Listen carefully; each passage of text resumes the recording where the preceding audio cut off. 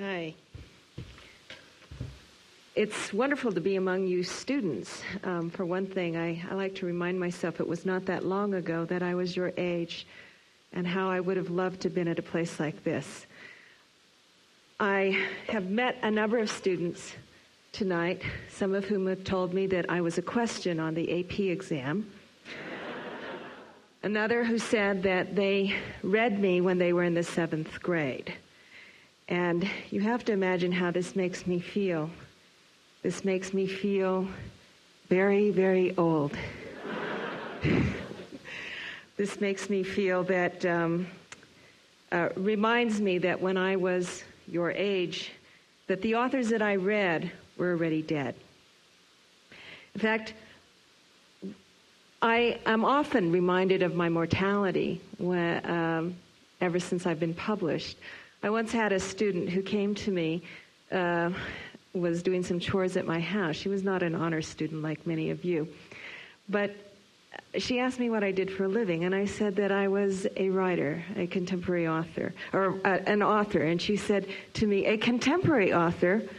And at the time, I was a fairly new writer, so I had to think about the question. And I realized that if I were not a contemporary author, I'd be the alternative, which is dead. I've been asked, actually, a number of questions reminding me of my mortality oftentimes in audiences.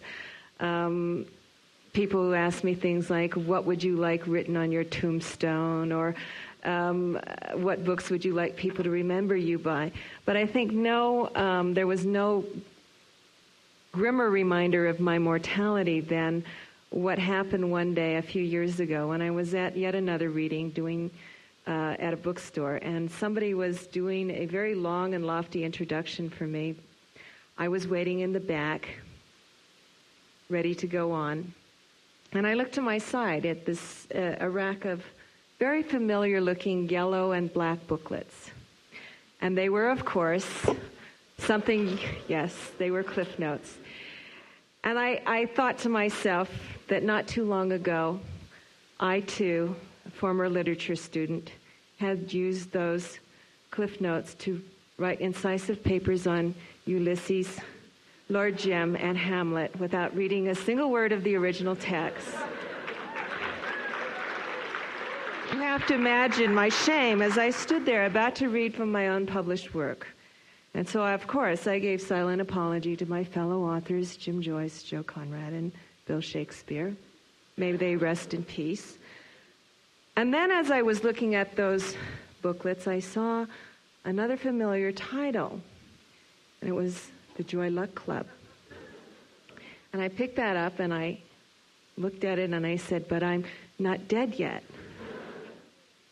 I started flipping through it, and I saw a biography of the author, Amy Tan, that is myself.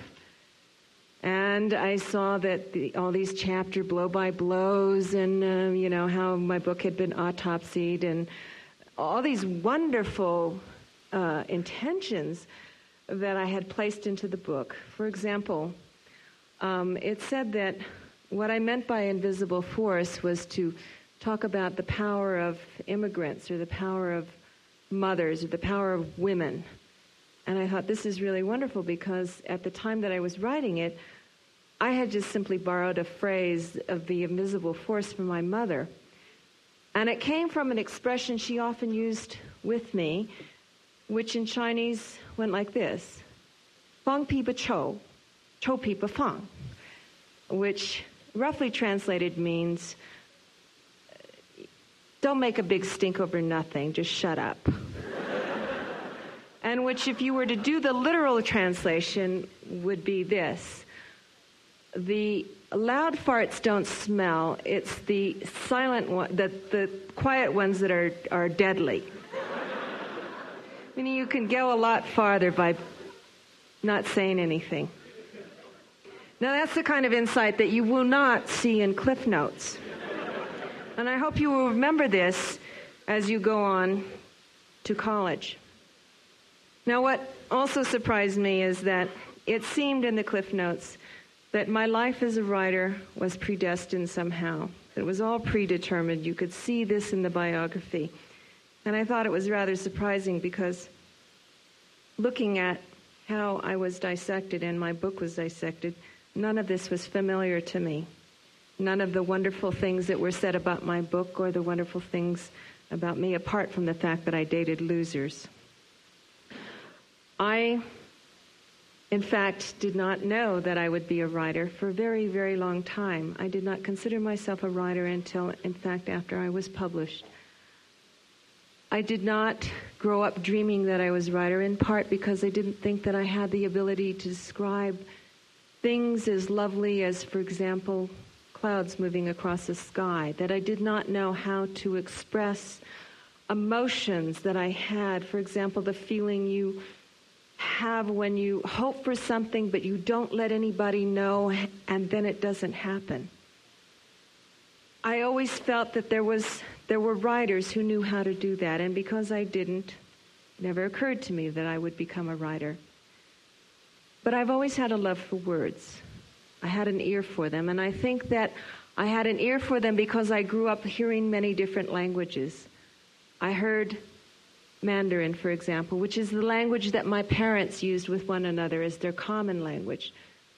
I heard Cantonese, which is the language my father used with some of his friends, and which he would use to discuss some of the things that had happened to him in China. I heard Shanghainese, which is what my mother used with some of her friends, and often that was used to gossip about people who did not make it out of China. I heard also biblical English, the thee, thou, and thy of my father as he gave his sermons because he was a Baptist minister. And I heard the language of my mother, which was, I suppose, something you could describe as broken English, fractured English, for lack of a better word. And I think it was that language that was the most influential for me as a writer. It was the language that I was ashamed with. It was the language in which she said things that I did not believe because if she said it wrong, then the ideas were wrong. And yet, it is the language that has permeated me the most, has brought up the questions that I have in life. I'd like to skip about 25 years later, and I am now trying to write my first book. I tried to use words that were fancy. I had never been a student who did well in English on aptitude tests and the SAT. I did well in math because math is precise. I did not do well in English because English is a language full of nuances, and my nuances were never standardized the way that others might have been according to those tests. And so as I wrote, I tried to think of a standardized life that I could have had. And the stories never came to be because they were not felt. I wanted to be published like most writers. Those stories failed, and so I gave up on the idea that I would ever be able to find words fancy enough. I decided that I would write simply for myself.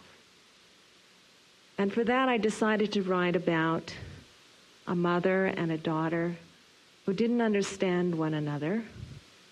I decided that I would try to capture the language of that mother, and for that I chose a language that was twofold. One that was an internal language that was beautiful and clear and lucid and was able to express all the hopes and desires that she ever wished for her daughter.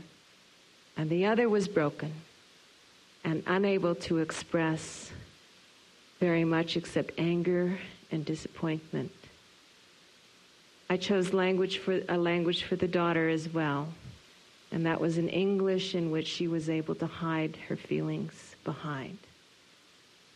I wrote this book, and I was very surprised when it was published.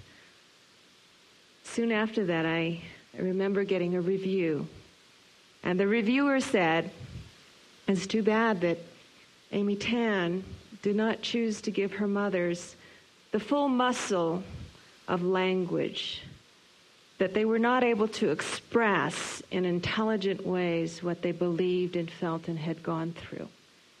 And here she had an opportunity to overcome stereotypes of mothers who speak in broken English.